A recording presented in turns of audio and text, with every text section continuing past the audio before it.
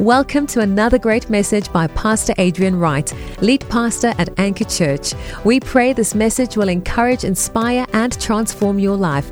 Our heart is to share the hope of Jesus with our city and nation. Revelation 21 is where we're today. If you have your Bibles, you can turn with me to Revelation 21.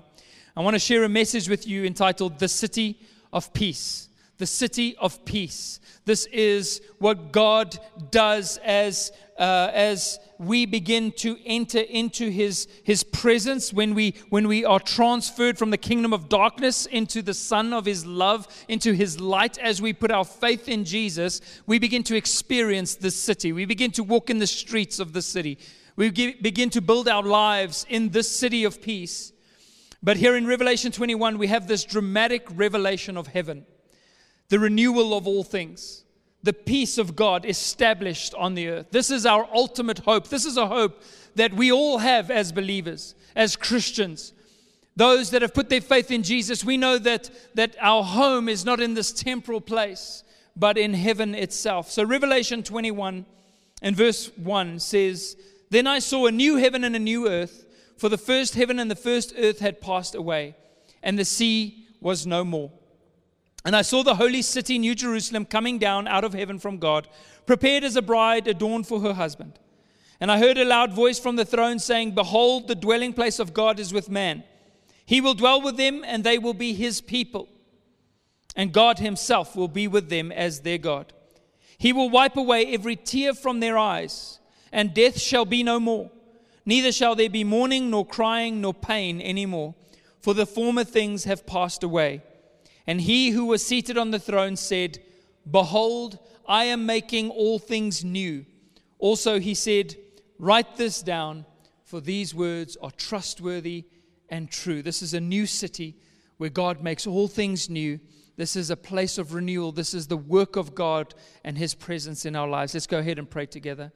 Jesus, we just thank You, God, that You have renewed us, that You have begun this good work in us, and that it's given us hope for the future, that it's given us faith for the future.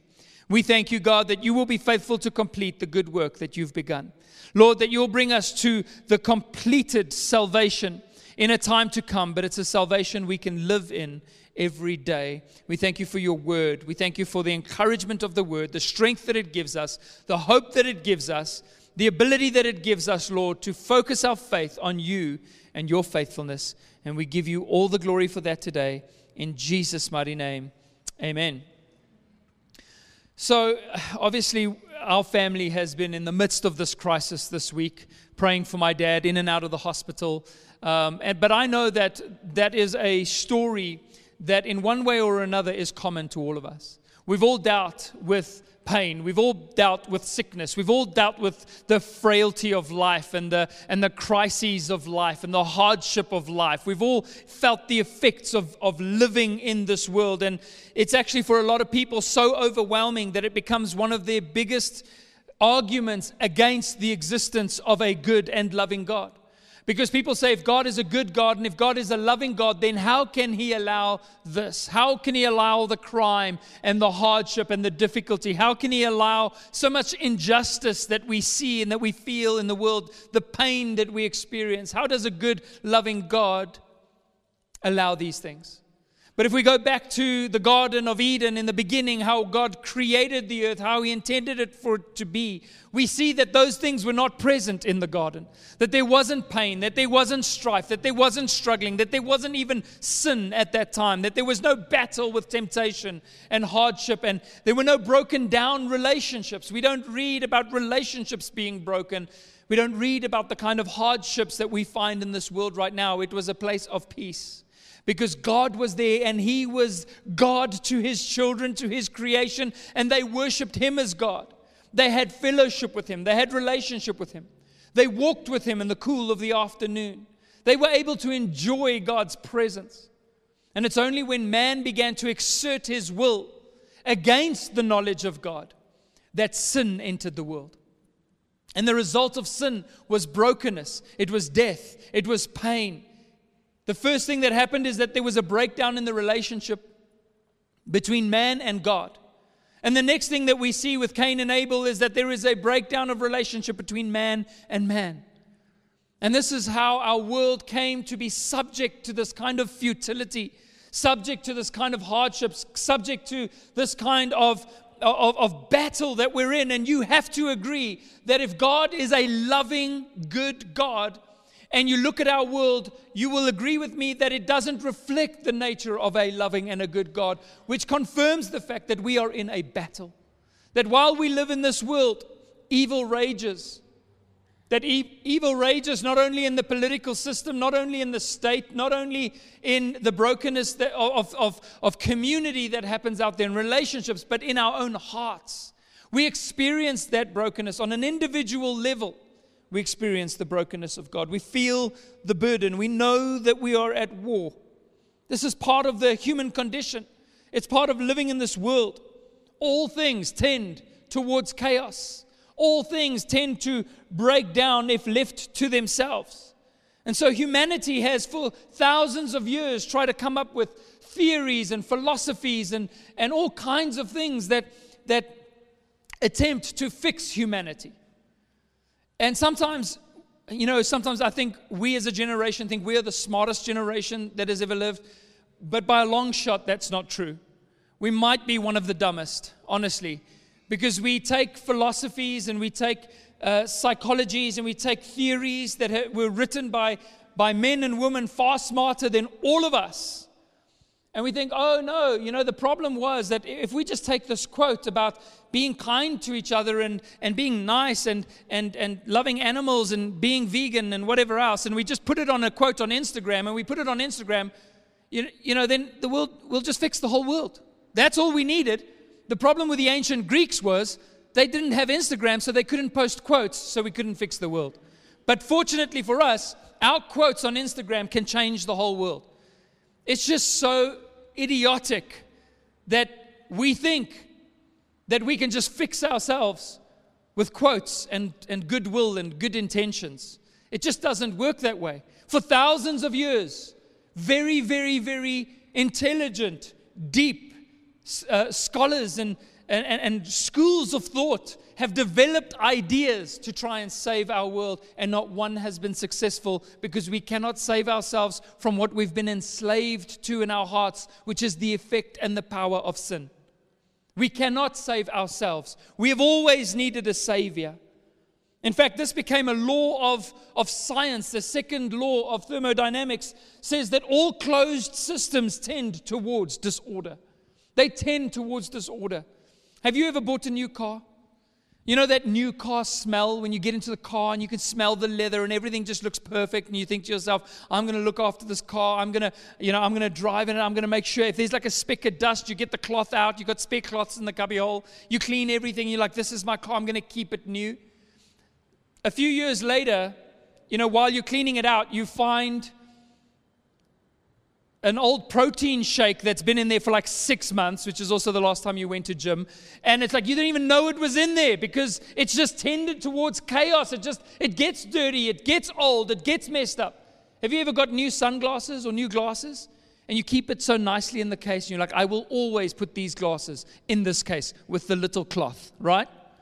And it never stays that way. A while later, you just take your glasses off and you just chuck them in the back of the car or whatever you do.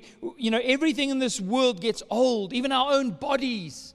They get old, they don't function the way, we're not as flexible. You have to work hard at keeping a body fit.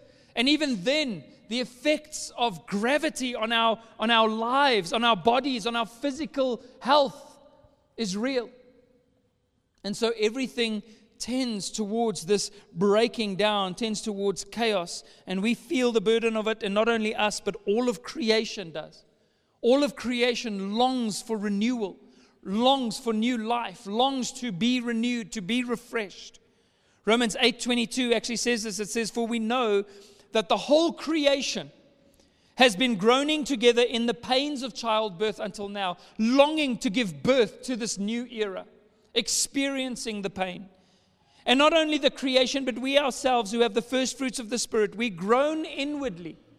We groan as we wait eagerly for the adoption as sons, the redemption of our bodies. This is that moment that Paul writes about where in 2 Thessalonians, where he says, in the twinkling of an eye, or 2 Corinthians, where he says, we will be transformed.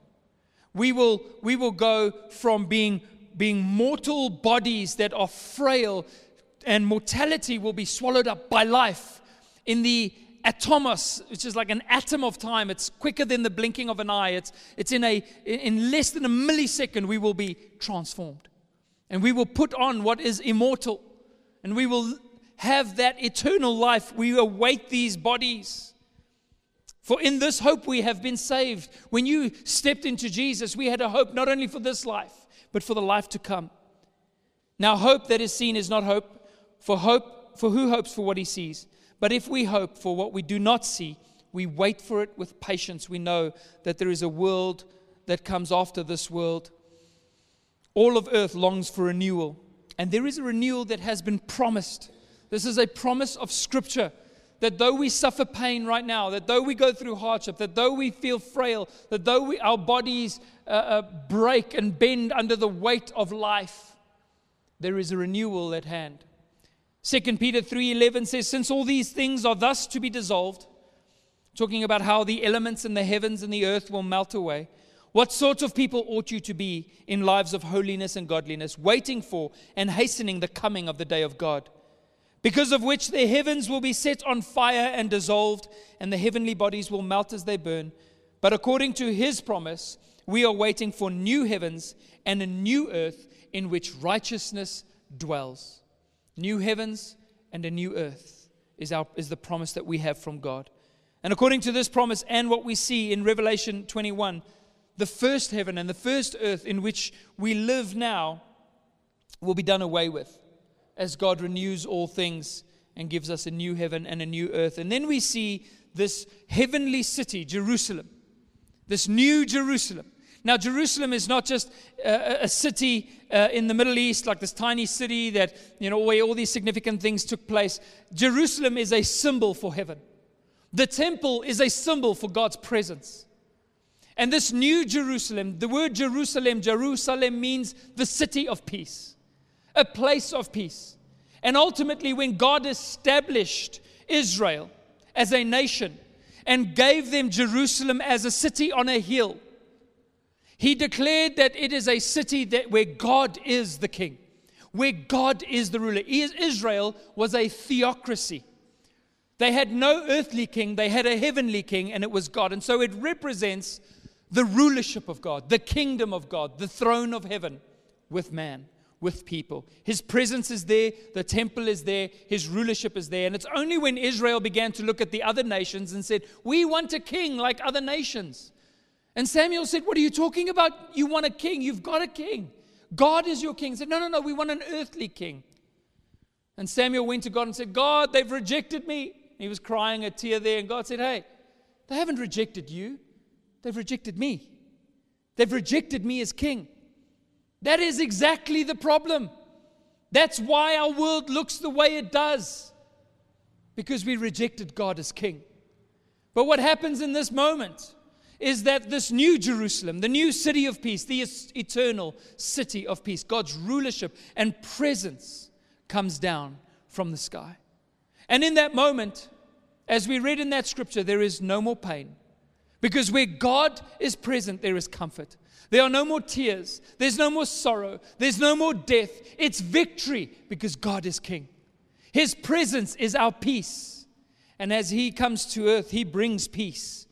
No more death, crying, or pain. This is complete salvation. So we have been completely saved, but we will see the completion of our salvation in that day, as we are completely taken into the new Jerusalem. And now there's this holy city, this city of peace, where God confirms his rulership and brings joy to us in this final sense. So John goes on to describe this city.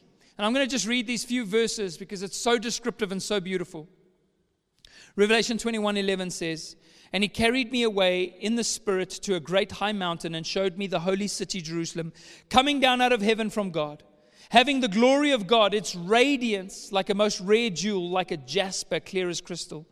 It had a great high wall with 12 gates, and the gates and at the gates 12 angels, and on the gates the names of the 12 tribes of the son of Israel were inscribed. On the east 3 gates, the north 3 gates, the south 3 gates, and the west 3 gates. And the wall of the city had 12 foundations, and on them were the 12 names of the 12 apostles of the Lamb. And the one who spoke with me had a measuring rod of gold to measure the city and its gates and walls. The city lies 4 square, its length the same as its width. And he measured the city with his rod, 12,000 stadia, which is roughly, if I remember correctly, 2,000 kilometers, roughly the distance from Cape Town all the way to, let's say, Beitbridge at the border. It's roughly the entire length of South Africa, but squared, just for some reference. Its length and width and height are equal. He also measured its wall, 144 cubits by human measurement, which, if I remember correctly, was something like 56 or 65 kilometers high. This is not a small city. This is John wants to impress on us the grandeur of this new Jerusalem that comes down from heaven. By human measurement, which is also an angel's measurement, the wall was built of jasper, while the city was pure gold like clear glass. The foundations of the wall of the city were adorned with every kind of jewel. The first jasper, the second sapphire, the third agate, the fourth emerald, the fifth onyx, the sixth cornelian, and he goes on from there. And the 12 gates were 12 pearls, each of the gates made of a single pearl. And the streets of the city was pure gold, like transparent glass. And I saw no temple in the city, for its temple is the Lord God, the Almighty, and the Lamb. And the city has no need of sun or moon to shine on it, for the glory of God gives it light, and its lamp is the Lamb. By its light will the nations walk, and the kings of the earth will bring their glory into it, and its gates will never be shut by day, and there will be no night there. They will bring into it the glory and the honor of the nations, but nothing unclean will ever enter it, nor anyone who does what is detestable or false, but only those who are written in the Lamb's book of life, which we spoke about last week. This Lamb's book of life. If your faith is in Jesus, your name gets written in the Lamb's book of life, and you have access to this city. You have entrance to this city. This city reveals and radiates with all these precious jewels and all this gold, and so pure that it's like glass, because what it essentially is reflecting now is the glory of God. It's reflecting the nature of God. It's reflecting the goodness of God. That's what it means to give God glory. It means to speak out, to give voice to declare the wonders of His person and His character and His nature. And now this city reflects the beauty and the power and the glory of God, the wonders of His person. How many of you would agree with me if you drove down to downtown Joburg today and drove through the streets of Hillbrow, that I'm willing to risk it to say that it wouldn't reflect the glory of God. It reflects more than anything the brokenness of man and of poverty and of hardship in the inner city, here in the city of Joburg. And so our city doesn't reflect the glory of God, but this city will. And it reflects the majesty of who God is. It has this radiance like rare jewels and clear jasper. That jasper is like a red type of stone, like a deep red. And when it's clear, it looks like fire caught up in crystal. That's the holiness and the power and the glory of God. It's His heart, it's His peace, it's His holiness. The city has walls. It has boundaries. It's defined. It has a length. It has a breadth. It has height. And I love that, because our hope isn't in something ethereal. It's not in something mystical, like heaven is a state of mind. Heaven is just the absence of this or the presence of that. All these things that get made up. No, this is a real city. This is a real place. This is a place where God rules. And in that city, as those who have our names written in the Lamb's book of life, we find our identity. Our home is in heaven. That's our place. That's our God. And we get to be present with Jesus in that place. It tells us that the gates are made up of the 12 tribes of Israel. These 12 sons of Israel that became the 12 tribes were flawed and ordinary and broken and made many mistakes and often fought with one another. But yet by God's grace, they become the gates through which we entered into salvation and entered into heaven, as God brought the Messiah through that nation. And then the foundation of heaven is made up of apostles. The 12 apostles have their names inscribed on the foundation of this city. And I find it so amazing because we know how flawed these people were. We know how ordinary they were. They were just fishermen living in the Middle East in an obscure time in history. And yet they become the foundations upon which the city is built, or their names are inscribed on that foundation. And we know, yes, Peter should be there. Yes, James should be there. Yes, John should be there. But did you know that there was a James, another James, son of Alphaeus? Like nobody even knows there was a James, son of Alphaeus, but he's on there. Did you know that there was a Thaddeus? You guys think I'm joking and that there is no disciple. He's there. There's a Bartholomew. We know nothing about these guys, but yet their names are inscribed on the foundations of the New Jerusalem. You see, heaven is not some form of Valhalla. You know, the Norse religion that believes that mighty warriors that have died during battle will sit at the table of Odin in Valhalla carrying their trophies of their bravery. That's not our heaven. Our heaven is made up of imperfect people that were saved by the grace of a good God. This is not a place for heroes. It's a place for forgiven people, for people that have received the grace of God. And the only hero of this city is the one who gives light to the entire city. It is the Lamb of God. He is the lamp. He is the one that gives light to the nations. He takes the broken, the discarded, the foolish things of this world, and He makes them new and uses them as a foundation for His glory and His peace. God uses the ordinary lives of men and women to fashion the foundations of heaven. And He gives light to the whole world, not only then, but right now. Because the Bible says that our hearts have been enlightened by the gospel. So that same light of the Lamb, the heart of man is the candle of the Lord. That same light has shone into your heart. It's why you know Jesus today. But it doesn't only shine into your heart, it shines out of your heart. It shines through your heart. We are in a position where we are able to shine that light before men and women of this world, before our city, before our nation, and He is the light of the nations. So how does it help us today? Is this just something that we hope for in the future? Like, okay, life is tough, but one day we'll all be in heaven. Like, is this just a wishful form of escapism so that we know that one day all the pain will end? Far from it.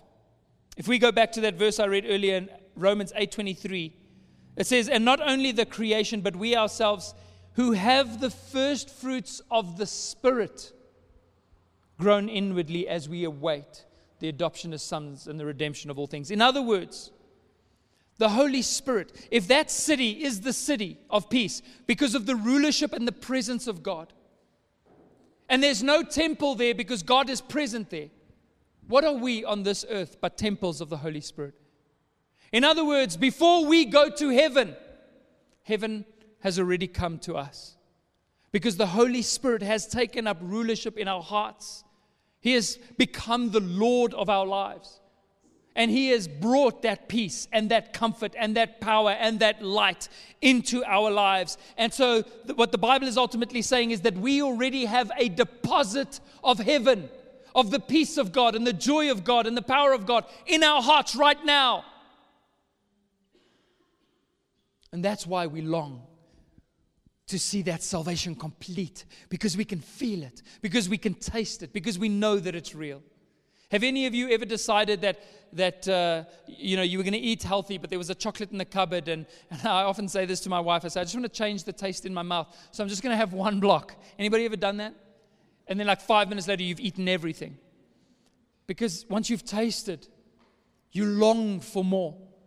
And because we've tasted heaven through the presence of the Holy Spirit, we long for this day. We groan for this day when we will be, where death and mortality will be swallowed up by life. Ephesians 1:13 says, in Him you also, when you heard the word of truth, the gospel of your salvation, and believed in Him, you were sealed by the promised Holy Spirit, who is the guarantee of our inheritance. It's a deposit until we acquire possession of it, to the praise of His glory. The Holy Spirit we have is this guarantee, this deposit of heaven. If heaven is a picture of the rulership of God, a picture of perfect peace and endless joy and the end of struggling and striving, then what the scriptures are ultimately telling us is that because the Holy Spirit resides in us, because God sits on the throne of our hearts, because we experience the effects of His presence and the fruit of the Holy Spirit and the joy of our salvation, even though we don't go to heaven the moment that we are saved, heaven comes to us. It takes up residence inside of us. And when we groan, it's not because we want to be saved, but because we want to see the fulfillment of our salvation. It's why heaven is so perfectly symmetrical. If you read that, it's perfectly symmetrical. It's wholeness. It's complete. And God will complete our salvation in every sense. I'm going to repeat this verse in Revelation 21 because to me it's just one of the most beautiful verses in Scripture. Revelation 21 verse 4 says, "For the former things have passed away, and He who sat on the throne said, 'Behold, I am making all things new.'" That's a beautiful thing. That the old things will pass away and all things will become new. It was my favorite part in the movie The Passion of the Christ when Jesus is carrying the cross and he falls down and his mother runs to help him and he says, "Behold, mother, I am making all things new." That's what Jesus does. But it's not just in the end. It's not just in Revelation 21. In 2 Corinthians 5:17, it says, "Therefore, if anyone is in Christ," in other words, if you put your faith in Jesus, He is a new creation. Listen to this. "Old things have passed away. Behold, all things have become new." You see, we don't need to wait until heaven before we receive the newness of life, before we receive the newness of God's peace, the newness of His presence, the newness of His power, the newness of His joy. We receive it right now. If you're in Christ, behold, the old things have passed away. All things have become new. Our battle is to live in the newness rather than to dwell in the things of old. This is a beautiful thing that God does. We receive it today, the rulership of God, the comfort of the Spirit, and He begins to wipe away every tear. It overcomes death within us. It shines the light of the gospel. Grace and peace and love and joy, and all of these things are found in the deposit of the Holy Spirit within us. 2 Corinthians 4:16 says, "So we do not lose heart. Though our outer self is wasting away," we experience the hardship of the realities of this life, "our inner self is being renewed day by day." Have you ever looked at yourself in the mirror and gone, "Oh man, my outer self is wasting away"? Here's the hope today. Your inner self is being renewed, is being strengthened. You have not got weaker on the inside. You've only gotten stronger because of the presence of Jesus. So we don't need to wait until we get to heaven to discover that heaven is in us, that the power of God is in us. And not only is heaven in you, but this is where it gets really good. Heaven is through you. It's through you. God wants to work through us. As a community, we are a reflection of heaven. The unity and the worship and the love of heaven, the presence of God is here with us as a church. We are an outpost of heaven. The unity and the diversity and the power of God present to bring peace to this world. 2 Corinthians 5:20 says, "Therefore we are ambassadors for Christ." This is just after it says, "Behold, I've made all things new." This is three verses later. It says, "We are ambassadors for Christ, God making His appeal through us. We implore you on behalf of Christ, be reconciled to God." See, it's heaven through you. When Jesus sent out His disciples to minister, this is what He told them. In Matthew 10 verse 1, He says, "And when He had called His 12 disciples to them, He gave them power over unclean spirits to cast them out and heal all kinds of sickness and all kinds of disease. Now the names of the 12 apostles are these. First Simon, who's called Peter," and he goes on and he names the 12 disciples. And he says, "And as you go, preach, saying, the kingdom of heaven has come near you." You see, we take the kingdom of heaven and we bring it near to the people of Johannesburg. We bring it near to the people of Fourways. We bring it near to the people of South Africa. How? By showing the rulership of God. What happens when God's rulership is present? The demons flee. Sickness is healed. The dead are raised. People come to life. That's why we are a powerful people. Because we operate by the power of heaven. Heal the sick, he tells them. Cleanse the lepers. Raise the dead. Cast out demons. Freely you've received, freely give. We received heaven. We extend heaven to the people of this world. And then we tell them, do you know what you're experiencing right now? You know what you're feeling right now? You're experiencing the rulership of God, the kingdom of God, the kingdom of heaven. This is what we look forward to in the eternal sense. We receive the rulership of Jesus through personal salvation. There's no other foundation. There's nothing else. The disciples, that message we received through the apostles, the gospel, that is what heaven is founded on. We reflect the rulership of Jesus through the community of believers. The church is the city on the hill that gives light to the nations. And we hasten the return of Jesus by bringing the kingdom of God and the light of salvation to the world. This is why we bring healing and comfort and deliverance. Because through us, heaven invades earth. So yes, in the end, at Revelation 21, when we get to that time in history, the kingdom of heaven, the city of God, will descend and will come to this new heaven and a new earth. And we will live on this earth for eternity. God will be with us in this city, and we will live there in this new city of peace. But long before that moment, heaven is already invading earth. It's invading earth through your life, through this community, and through the hope that we have in Jesus. Heaven invades earth. And we will all live together in the city of peace, because the city of peace lives in us. So I want you to know this. This is powerful. This is important. This is something that will fuel your life if you know that you are not a citizen just of this country or of any country, but you are a citizen of heaven. And the power of heaven is in you and works through you in every single situation. The kingdom of heaven. Jesus said when he taught his disciples to pray, he said, "Our Father who art in heaven, hallowed be thy name. Thy kingdom come. Thy kingdom come. Thy kingdom come. Thy will be done." Rulership. On earth as it is in heaven. That's a prayer that we pray. God, bring your rulership to this city. Bring your rulership to this community. Bring your rulership to my life. And what happens when you experience the rulership of God? Peace, joy, hope, healing. All the things that all the humanistic philosophies could never give us, we find in a moment of salvation as heaven comes to earth. And so we have this hope, eternally, but daily as well. Amen? The city of peace, the rulership of Jesus. Let's stand together as we pray this morning.